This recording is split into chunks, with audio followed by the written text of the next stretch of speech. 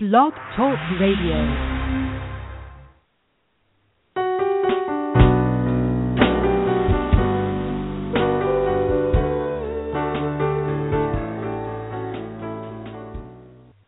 Hi, I'm author and publisher Tracy L. Slatton. It's my belief that the most interesting, creative, and original voices today are heard outside of the big corporations, studios, and galleries. Individuals of courage, inspiration, and vision are seizing the opportunities to create and promote their art themselves. I'm here to support them and to bring their stories to you. On this show, I'll interview independent artists of all kinds, unusual thinkers, and even some healers about their process. How do they do it? How do they start with an idea and bring it to life in the world? This show intends to illuminate the journey. Feel free to call in to 516-453-6052 with questions, or live chat with me at blogtalkradio.com/independent artists thinkers. Great to have you with us.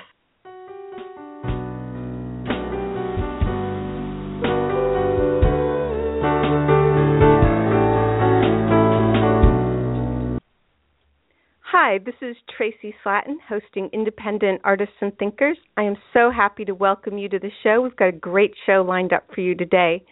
I'm very grateful and humbled that so many people are listening to the show, both live and in the archives, and I think also through the iTunes podcast channel. So I'm really grateful, and I hope you're enjoying it. I created the show to support those brave souls who are operating outside the structures of the big established corporations and corporate mindset. As the intro of the show says, I intend to illuminate the unusual journey and to bring it to you. I'm interested in alternatives to conventional thinking and conventional answers. I'm interested in creativity, fresh ideas, unusual perspectives, and originality. And this show aims to bring you models of people who embody those qualities. Please do call in with questions or comments to 516-453-6052. You can also live chat me at blogtalkradio.com/independent artist thinkers. I've also heard that from the live show page you can Skype in with a question. So I don't know exactly how that works, but if you want to try, hopefully I'll be able to figure it out.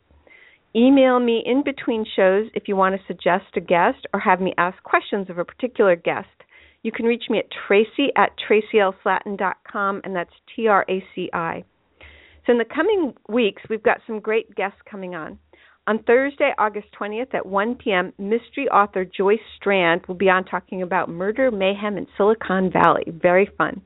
The week after that, on August 27th, I intend to air a highlights show. So that'll be some of the high points of shows to date. Then on Thursday, September 3rd at 1 p.m., foundress and artist In-Sun Kim will be on talking about art and the life of metal. That's right, she's a foundress, and I looked the word up in the dictionary, a woman who is the proprietor of her own foundry. She's also a sculptor, so how cool is that? On Thursday, September 10 at 1 p.m., Dan Booth Cohen and Emily Volden will talk about the human heart as a catalyst to creativity. They'll also discuss the ancestral dimensions of consciousness, so very fascinating. So tune in and keep checking the website, independentartistthinkers.com, and the Blog Talk Radio page to find out who will be on the show. I am delighted today to have a very special guest, Dave Richo, an author and teacher and psychotherapist. David Richo, Ph.D., MFT, is a psychotherapist, writer, and workshop leader. He teaches at a variety of places, including Esalen and Spirit Rock Buddhist Center. He shares his time between Santa Barbara and San Francisco, California. Dave combines psychological and spiritual perspectives in his work. His two most recent books are How to Be an Adult in Love, which is published by Shambhala in 2013, and The Power of Grace, Recognizing Unexpected Gifts on the Path, Shambhala 2014. And his website for books, CDs, events, and so forth is davericho.com, and that's spelled DAVERICHO.com. So, Dave, welcome, and thanks for being on the show. Thanks for having me, Tracy. I really appreciate you coming on. And I just want to start out by saying I love your books. I love what they say, and I really enjoy your writing. Line for line, your prose is just beautiful, and so it's a great pleasure to read such well crafted prose. So I'm encouraging all my listeners to get your books. And in terms of the content, I'm going to quote a blurb on the back of your book, the recent one, the 5 things we cannot, oh no, it's not as recent as the others, but it's the 5 things we cannot change. And the quote says, I started highlighting passages in this book, and my highlighter ran dry. The whole book is splendid. So I have the same experience. So I want to start with how you got started. How did you begin your journey, and what has it taken for you to arrive at the place where you are currently? What training did you have, and when did you know you were going to be involved in psychotherapy, spirituality, writing books? Was literature and psychoanalysis a major presence in your home when you were growing up? There's a lot of poetry in your writing. Was there a lot of poetry in your home? What did you think you would be? And so start young and lead up to now. My home life was basically working class people, and we are an Italian immigrant family. I am second generation. There was not a lot of accent on literature and poetry. I just took to it in my school experience. And I can't account for what I know based on schools that I went to, although, of course, they all prepared me for who I am in the moment.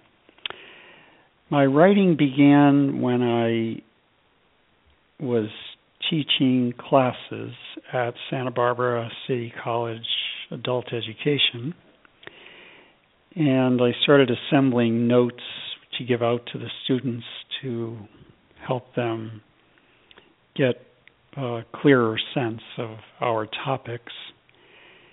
And at one point, I decided to expand those notes and put them together as a little book that they could then use. That became my first book, which is called How to Be an Adult. And then I just enjoyed the process so much, I continued writing. I believe that whatever wisdom I have doesn't come from me. I feel that it comes through me, not as if I'm a channel or something, but as a grace, that I've been given some type of grace to understand understand humanness both psychologically and spiritually, and to be able to present it in a way that does make sense. One part of my background that's probably helpful along these lines is that I attended a Catholic seminary and I was ordained a priest in 1966. Later I left the active ministry and got married. I have a son, age 43 now, and I still consider myself doing a kind of ministry, which is a service to many people now, since I have the good fortune of being able to reach people through the books rather than just in my classes or congregation. And gradually I have put together a kind of framework that helps people understand their experience and integrate it into realizations about their calling in the world. And I understand our calling to be using whatever unique talents you have to do the best you can to contribute to a world that will be characterized by justice, peace, and love. And what helped me along those lines was finding Buddhism in 1971. And since then, I have been close to the Dharma and Buddhist practices. So that's how it all came together, and how I wound up at Shambhala, which is, of course, has a Buddhist orientation, as my publisher. How Some did of you my come? books are from Shambhala, and the others, the ones that are on Catholic themes, are from Paulist Press, which is a Catholic publisher. Dave, how did you come Yeah. to leave the priesthood? Did you have like an awakening? Because I'm guessing it must be a calling when you decide to enter the priesthood. So then, are you not called anymore? Is it a different calling? Did a light bulb go on over your head? And then how do you go from the priesthood to becoming a practicing Buddhist? Well, I would say leaving the priesthood was a matter of falling in love with my then future wife. And the way the church is set up, you can't do both of those together, as you know. So that meant leaving the official traditional ministry, but I never did forsake my calling to be of service. So my very next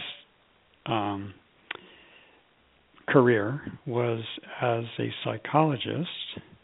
Now I'm a psychotherapist here in California, and also a teacher. So those two, the psychotherapy and the teaching and the writing, those three have become the way I express my original calling. So I feel my calling has been the same from the beginning, which is somehow to offer service, and now I'm doing it in a different way. And how do you integrate Catholicism and Buddhism? I've given that a lot of thought, and I have two ways of seeing it. One is that coming from an Italian background, it's well nigh impossible to forsake your religious past, since it's so tied into your experience of family, which is primary to us. So that's one part of it, and at least for me, not necessarily for everybody. And the other part of it, which is much deeper, is that once I found the Jungian approach, which has to do with recognizing the various archetypes, the rich, eternal, universal themes in human experience, all of which was explained even more clearly by Joseph Campbell, when I who also was a Catholic. When I put those two together, Jung and Campbell, I realized that our Catholic religion has those same universal archetypes that are universally acknowledged. So that helped me make more sense of it.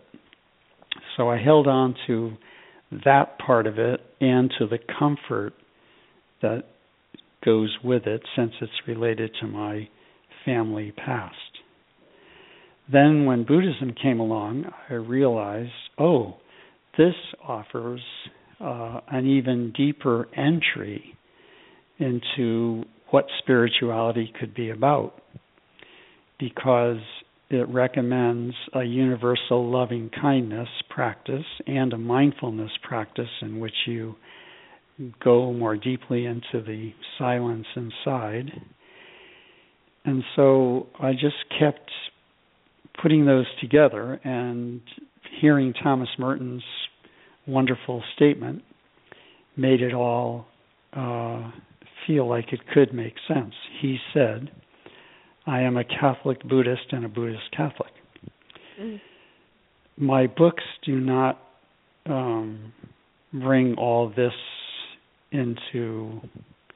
I don't go into all this in my ordinary self-help books. I only talk about these themes in my specifically Catholic Christian books, which are the ones called How to Be an Adult in Faith, The Sacred Heart of the World, When Catholic Means Cosmic. So in those books, I talk about these themes that you and I are talking about right now. But in all the other ones, I steer clear of all that and just talk about the psychological and spiritual integration of the various themes. I just want to ask, how did Buddhism come along? Did you read a book? Did you meet a person? Yeah. The way it came along is I was in Boston, living in the Boston area, 1971 or so, and I was introduced by a friend to a book called Cutting Through Spiritual Materialism by Trungpa Rinpoche, who was a Tibetan Buddhist teacher, and that book was published by Shambhala. Anyway, I was very fascinated with it, and it just brought me into a whole new realm of thinking and being, especially since it's about Buddhist psychology, so it fit perfectly with my line of work at the time. And from then, I just kept studying the Dharma and doing the various practices, and I continue to do so. I've made a vow to study the Dharma for the rest of my life, and I can't think of anything more wonderful than that. So that's how it all came in, just through that one book. And then when I had written, my book called Shadow Dance, I decided to send it to Shambhala, since that was where it all began. Mm-hmm. And they accepted it, and then from there we've had a very nice relationship. That's cool. I have this question written down for a little later in our discussion, but I'm going to bring it up right now. And that's this: what do you say to people who don't believe in the spiritual dimension of life? And in the recording Making Love Last, you say something about how we can't live a whole life with only what Freud offers. In order to live a whole life, we also need what Buddha offers. But I personally find that there is a Judeo-Christian group, often well-educated, who take nihilism as the truth, the one truth, and the only truth, and that people have lost sight of both immanence and transcendence, and they have this kind of attitude that they're superior and more sophisticated as a result. So how do you negotiate that? Well, first of all, I see it as a kind of bias because it's so one-sided. And I think what you're describing is a kind of, say, humanistic materialism. Yes, exactly. In which, we want to be humane in the world and we want to fulfill our human potential, but we don't believe that there's accompaniment or help or some other power that is bigger than ourselves that is helping us along. It is that so is the mindset in New York City. It's like an infection. It's very hard to get away from it. Well, the way I see it is that, first of all, it's understandable given all the things that have happened in the world. When you imagine God to be this kind of masculine big guy in the sky who is supposed to intervene and help us, just the Holocaust itself was proof enough that there is no such person. And so I think that made a big difference in the collective ability to hold on to the old belief in God. But in our new way of seeing it, which is a way that is not accepted by nihilistic or atheistic people, it doesn't have to be a guy in the sky. It could be a deep reality that is in us and in the whole universe. And I usually describe it this way.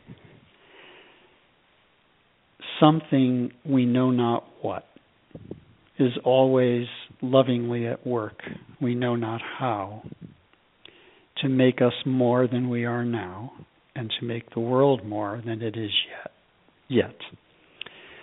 That something is the equivalent of God or Holy Spirit or divinity. You could also call it the universe. You could call it our deepest inner self. George Lucas called it the Force. The Force, yes, the Force would be like what we saw in Star Wars.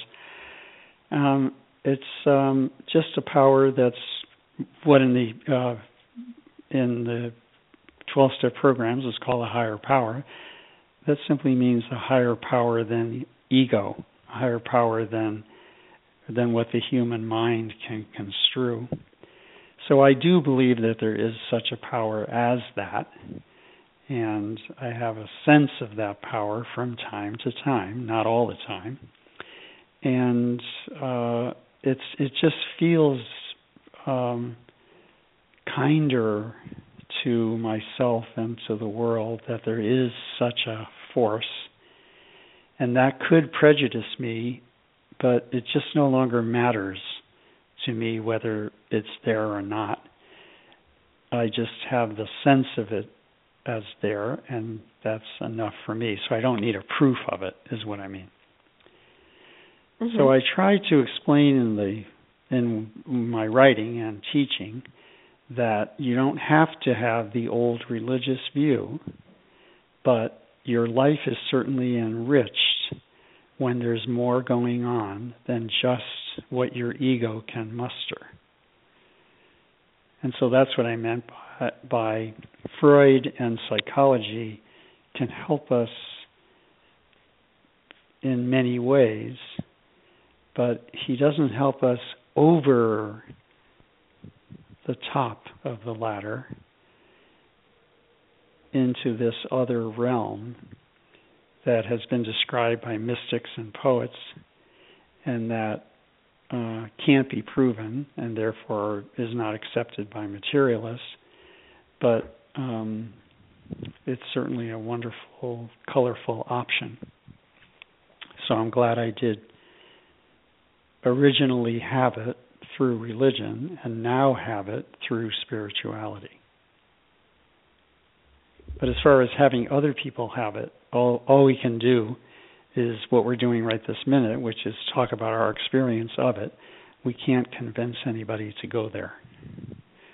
And the final thing I would say about it is, if we really believe that spirituality is based on grace rather than logic, it stands to reason that we can't convince someone of the spiritual world. It has to come to him as a grace. It's just an awakening, a realization, a sudden turning on of the light bulb. We can't make it happen. We can hope that it happens. We can say something that might move someone in that direction. But ultimately, it all happens through grace. So that's another reason to let ourselves be okay with the fact that some people don't see it. I mean, they just haven't said yes to that grace yet. Mm-hmm. That's how I look at it. That's great. The only comment I have is that for me, I've always the separation between grace and logic feels artificial. But I don't think. How do you define grace? Grace I define in three ways. First, it's a gift. It's not based on effort, and you can't talk your way into it through logic. So, and I'll give an example of this after. So first of all, it's a gift. this gift comes from something which we can't fully define, although some people could call it God, that is definitely beyond ourself. It's beyond our own making, and it's beyond what nature can offer. It comes to us from a realm that defies logic and that it seems extraordinary. It comes to us from a realm that we're not usually in touch with. And third, this grace, this gift which comes from beyond ourselves, has as its purpose to be of some benefit to us and others. So, for instance, let's say you, in my example, 1971, I read that particular book. That turned me on to Buddhism. From that point of finding Buddhism, I moved into a deeper sense of who I am in the world, of what the world is about, of what spirituality is. It led me to understand my commitment to nonviolence in a deeper way. I made a vow to Buddha never to retaliate in any form. All of these things help me be a better person. I trace it back to finding Buddhism. That was the grace. I didn't make it happen. It came from beyond myself, and it certainly has been of benefit. So this is what I mean by grace. And everybody has grace experiences, all the time. I mean, if you really pay attention, like strange coincidences, interesting, important people that you meet up with who help you, move you along on a certain path. Just happens in many ways. You talk a lot in How to Be an Adult, and you mentioned some of your other books. I think I own a lot of them, which my daughter comments on that. And you talk a lot about not being vengeful and not exacting revenge. How did you come to that? I mean, I found there have been some terribly and horribly revengeful people in my life. I've elicited a lot of that from people. And I think only because it came back at me with such virulence and toxicity did I decide I didn't want to be that way. But I had to see it and acted towards me. Did you have a similar experience, or was it more intellectual? That's a really good question, and I'm happy to answer. First of all, being brought up Italian, it's almost as if vendetta or revenge was like a sacrament. It was a necessary ritual if you were ever going to have self-respect. Then I read The Godfather and saw the films, and I realized, this is exactly what I was brought up with. And this is a street gangster mentality. And I'm practicing revenge all over the place, even in relationships. And all my connection to Catholicism did not free me from that deep inclination. And so one day I just was in a Buddhist temple, and I looked at the statue and I said, and this was a grace because I didn't plan to say it, just came out of nowhere, somewhere from beyond myself. I looked at Buddha's face and I said, I vow never again to retaliate in any form, not by word, thought, or deed. And I may still feel like I want to retaliate, but I just will never act on it.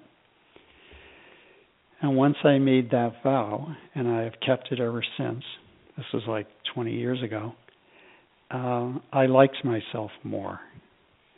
So that's when I started getting the idea that revenge is part of our dark side, our shadow side.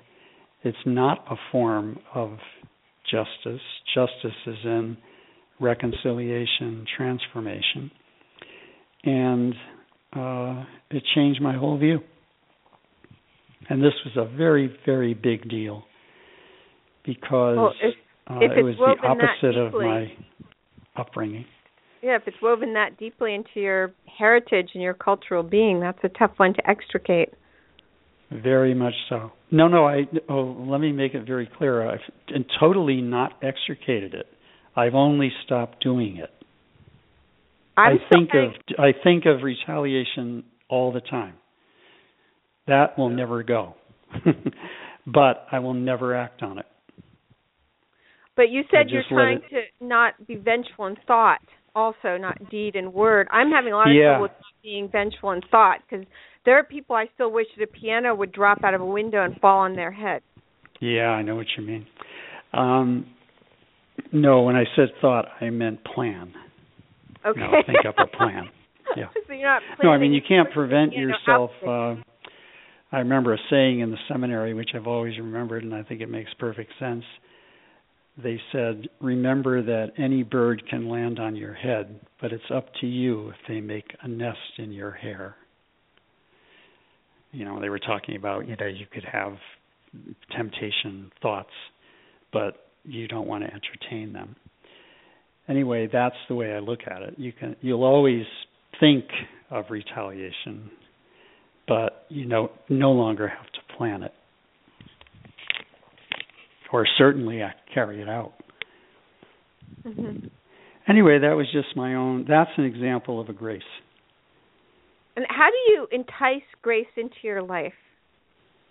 It can't be enticed because it's a free gift. The only thing you can do is remain open to it.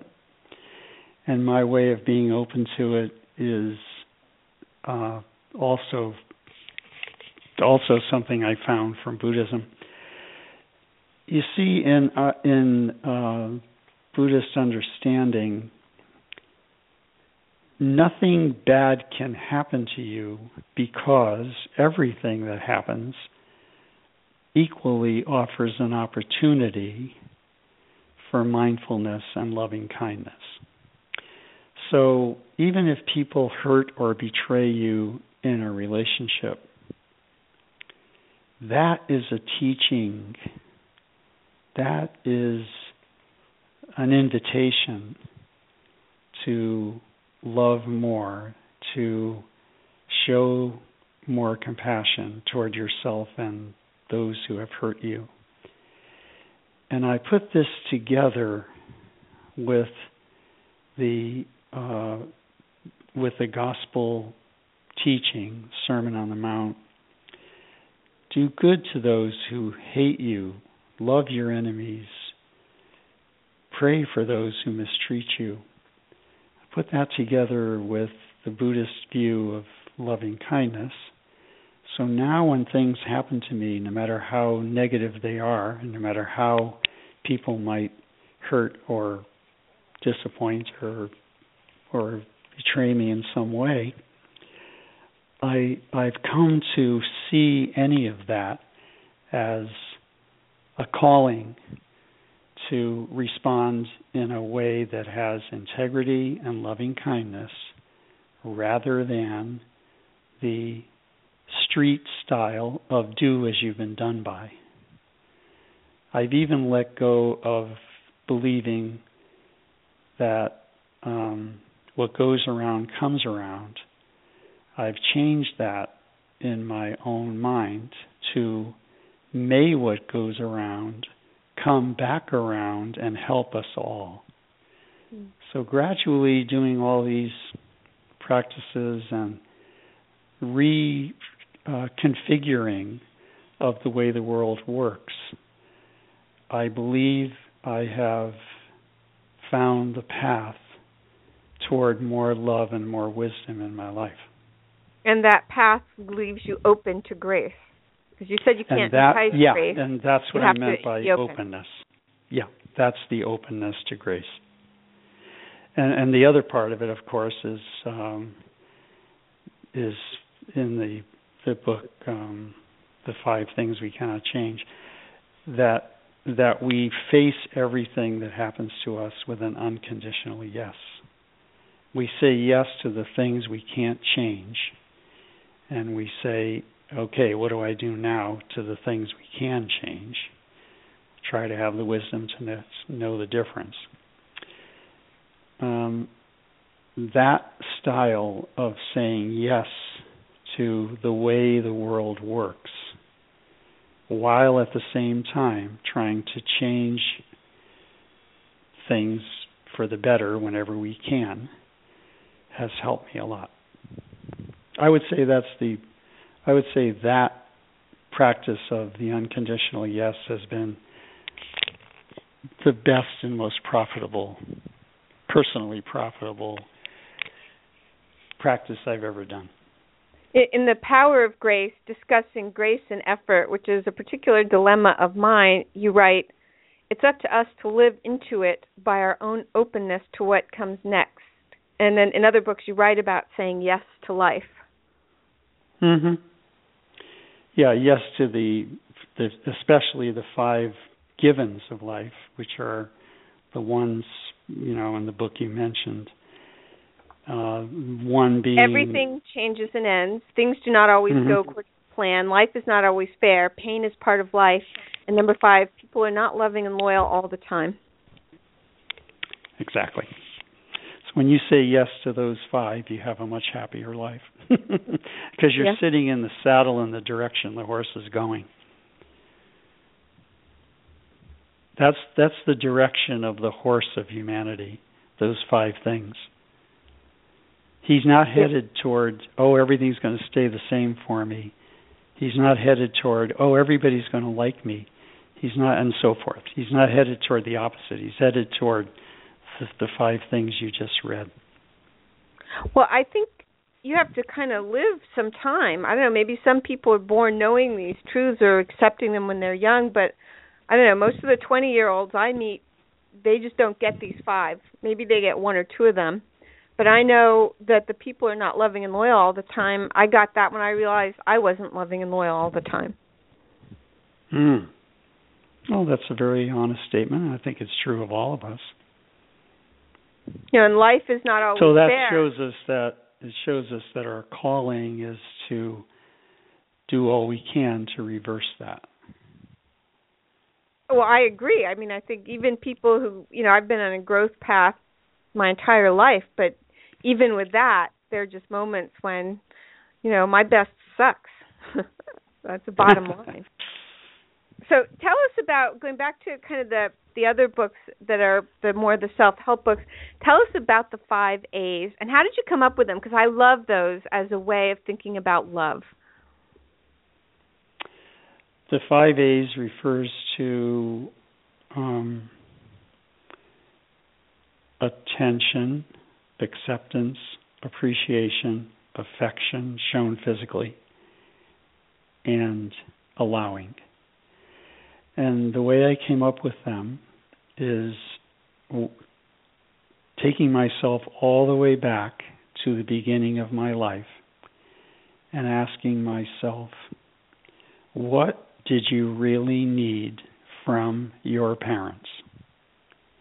And I came up with those 5. I happen to notice they're all beginning with the letter A.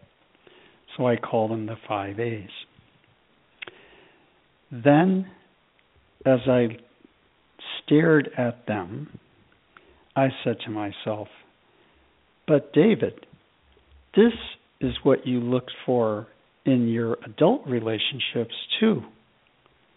You wanted a marriage in which you would receive attention, acceptance, appreciation, affection, and allowing. Then I said, wait a minute, David, this goes both ways. You were supposed to give those too. Then I got it. I said, oh, so intimacy must mean giving and receiving those same 5 A's back and forth with the same person. And they also are the original needs you had in childhood. So it all came together for me that we humans have those 5 needs all our lives. First from our parents, then from our relationships, and all the time from ourselves. That we were supposed to pay attention to ourselves, accept ourselves, give those 5 A's to ourselves also. And I felt really comfortable with it, with this realization when I presented it in my classes. Everything I have in any of my books, I first present in classes so that I can get like 30 to 50 people responding and asking questions. That helps me clarify and make sure it makes sense. Nothing in any of the books is just for me. So when everybody seemed to like the whole idea, I put it into my book, which is called How to Be an Adult in Relationships. Yeah, and I also see those 5 A's as the definition of presence. Like, how are you really present to someone? You're present when you're paying attention, accepting, so forth. Well, since I read that, came to it. Well, since I read them, I've used them as a conscious way to kind of gauge, am I doing this with my little daughter? Am I doing this with my husband? Am I doing this with my close friends? It's given me a way to kind of, a cheat sheet. It's like a cheat sheet. And, yes. When you play poker, when I was a kid, we would play poker, and if friends came over and they didn't know how, we'd write them out a cheat sheet, which is the order of hands. So this is kind of a cheat sheet for love. It's like, if you're doing these things, you're going to create something really good. Yes. That's a great way to put it. I like that cheat sheet idea. Can I step up to the plate in these 5 ways? If I can, then I'm really present as a loving person. And can I step up this way for myself? Well, I think a lot of people, at least I know I, had the intention to be a loving, present person, but those 5 A's kind of gave me the manual for how to do it. This is, a guidebook, which was really, really useful in relationships. I'm glad that happened. So what is grieving and why is it important? Since the very first given of life is that everything changes and ends, it would stand to reason that we would have a kind of capacity in ourselves to deal with endings. Not only endings, but losses of any kind, including losses that occurred in childhood when we lost out on receiving those 5 A's. So, fortunately, Mother Nature equipped us to be able to handle our losses, disappointments, endings, by giving us the ability to grieve. And by grieving, I mean basically 3 feelings. You're sad about what you lost or missed out on. You're angry that it happened that way. And you're afraid that you'll never be able to make up for it. When you go through those 3 feelings over and over again, and everybody does it in his or her own way, and you can't make it happen, you just notice when it happens and let it happen. When you do that over and over again, you start to let go of resentment about how you were cheated, and you accept the central fact of Buddhism, which is impermanence, and you say to yourself, oh, okay, it's an impermanent world and everything is going to be coming and going, not just staying. So this grieving is helping me deal with that. And as I keep dealing with it, I let go more and more of any resentment, need to retaliate, belief that it's all unfair.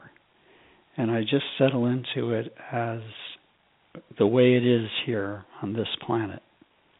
We're going to have a lot of losses. And thank goodness we have a way of dealing with them. And when all that happens, I'm able to get on with my life rather than be stuck in the past. So how do people that's how grief fits into the work. And how do people come back from, say, despair at the very core, from those sort of profound and shattering losses? The despair happens when you give up the inner capacity to deal with changes and losses. So instead of calling upon this ability to mourn, you just give up on that and the process that it takes you through that gets you through it. You give up on that, and you lose your hope, shall we say, and then you wind up in a kind of very stuck position. Well, what if it's people that you consider absolutely essential to your life?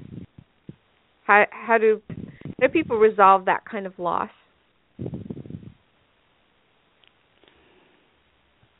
Well, the way I look at it is that there are that when you sign on for this, what Freud invented the word grief work, because he said it was it's part of your psychological work to grieve your losses. Okay. So when you embark on this grief work, one of the givens is that some losses, some painful things that you have gone through are so big that they are inconsolable. So you won't wind up just feeling like it is now resolved and I'm getting on with my life. There are some events, as Emily Dickinson says, so huge, so hopeless to conceive, that we can't let go of them fully, no matter how much grieving we do. And that's what I call the element of inconsolability. And how do people handle that? How do you live a whole life when there's that, say, a kernel of inconsolability running through your whole soul? This is where you go to your stillness. You go to your, be still and know. You go to your acceptance of the given, that this is as far as I'm going to get with this. I need to learn to live with this. And I hold it no longer with resentment, but with acceptance. What Tara Brach calls radical acceptance. When I come from that radically accepting place, I start to notice that I can hold it within me without it being a disruptive presence inside me. And it's sort of like shrapnel. Mm-hmm. After the war, you go to the doctor and he says, well, X-ray shows you have shrapnel in there. And you say, well, are you going to remove it surgically? He says, no, just leave it there. As long as it's not bothering you, we just leave it right where it is. That's the idea that's how this would work, that there are certain things that shouldn't be in you, but they are, but they're also, they don't really have to harm you. So leave well enough alone. Also, my other part of this is this is what makes us people of depth, that we don't clear everything up, that we don't have everything down pat, that we don't have a 1, 2, 3 solution, that things do remain up in the air for us at times. So that's how I would work with the inconsolability. In another poem by Emily Dickinson, she talks about grieving. And it's interesting because she uses the phrase, after describing the grief and how she, tried to let go of it, she says, "It's better now, almost peace." See, she won't say, "It's better, it's peace," P-E-A-C-E. She says, almost. In other words, she's satisfying herself that with an almost. That is a highly adult and spiritual enterprise. Rather than it has to be total peace. To accept that you're not going to resolve certain things fully, but you'll get to an almost peace with them. That's interesting. Exactly. Yeah. I consider that much more adult. Why? Because the adult has the bandwidth of human experience that can include an almost rather than everything is now taken care of.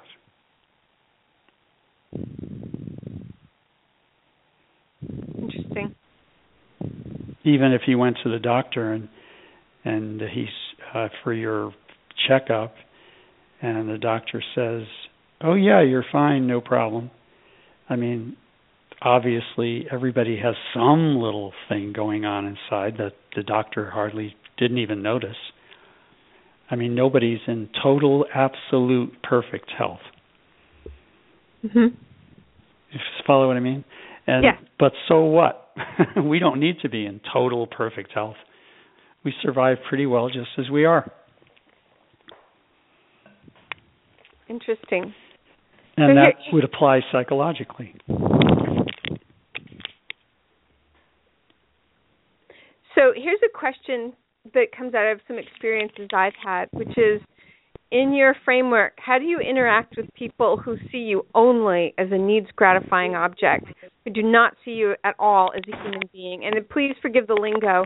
It's one of the things I love about your books is there's no lingo, there's no jargon whatsoever, and I just love that about them, but I really didn't know how else to describe it. You mean when someone doesn't appreciate you as a human subject but sees you as an object, kind of? Yes. And they're very embedded in that, completely wedded to seeing you only as an object and not as a human being. Well, your first thing would be to run the other way, of course. Okay. And not try to... Next not try to convince. I saw this movie with Liz Taylor, and I always remember she said, "I'm me." And I thought, now that's a great statement. I'm me. So, that's what you'd have to say. I'm me, and I'm not some object, and, this isn't going to go anywhere because you can't see me as an actual person. What if you stupidly marry someone who can't see you as a human being, never will, that's just never, ever going to happen? And then what if your children with them cannot see you as a human being either? What do you do? And I was reading in your book, How to Be an Adult, and you write about maintaining your personal boundaries. And you write, and this is a quote, "Maintain a bottom line, a limit to how many times you will allow someone to say no, lie, disappoint, or betray you before you will admit the painful reality and move on to mutual work or separate tables." So what if it's your children who are doing that, and they're, you consider them absolutely essential to your life? What do you do? The first thing I would do, and of course the statement that you read certainly fits for like husband, friend, whoever, adult. So this idea of try to work it out or separate, I get that certainly fits for adults. But when it comes to children, my first step would be grieving and right in front of them. This is how sad I feel when you treat me that way. And have them look directly at your sadness. I wouldn't try to convince them to treat you differently. I wouldn't try to whip them into shape. I wouldn't try to explain anything. All the explanations are useless, but the feeling has your authentic feeling with no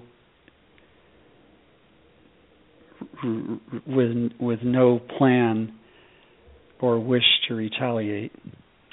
That direct expression of your sadness, of your anger, and of your fear, to whatever extent you could feel yourself able to show that to them, that is what I consider the most courageous and most appropriate response, because it's another example of how you're being hurt or disappointed and so forth, and you're showing your grief about it.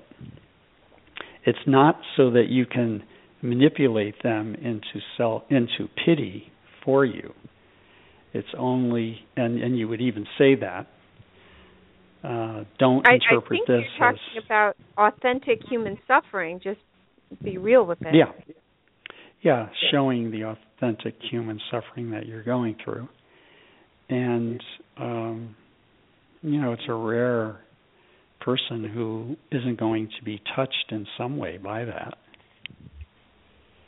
Well, so anyway, maybe I'm being too Pollyanna or something and seeing it that way, but that is how I would respond. That is a beautiful answer, and thank you. And we only have a couple minutes left. I knew this would happen and the time would fly by, and I only got through like 10% of my questions for you. But I wanted to give you a moment to tell people, my listeners, what you have coming up, where they can find out more about you. I've mentioned your website, Dave Richo, DAVERICHO. But can you tell people, if you have other books, if you're lecturing, classes, etc.? Okay. First of all, going to the website will help you, will show you all the books on the book page. I also have a page with a streaming video, talk I gave at the local hospital on the 5 A's. That's free, and you can watch that. My next 2 books, one is coming out next month. It's called When Catholic Means Cosmic, and it's how to update your Catholic view so you have a more cosmic sense of it, and it's from Paula's Press. And then my other book is coming out toward the end of the year. That's called You Are Not What You Think, The Ego-Less Path to Self-Esteem and Generous Love. The topic of that book, which is from Shambhala, is how to deflate one's big fat ego. Wow, I can't wait to read that one. That sounds amazing. And Dave, thank you so much for being on this show. I'm really grateful. My pleasure. It's really wonderful. And I want to encourage listeners to go to DaveRicho.com and to go to Amazon, look for your books. And are your books available for pre-order? Yes. Okay, so thank you again for being on, Dave. Thank you. Take care, Tracy. So join us next week. This is an amazing episode. Thanks a bunch, and see you next week.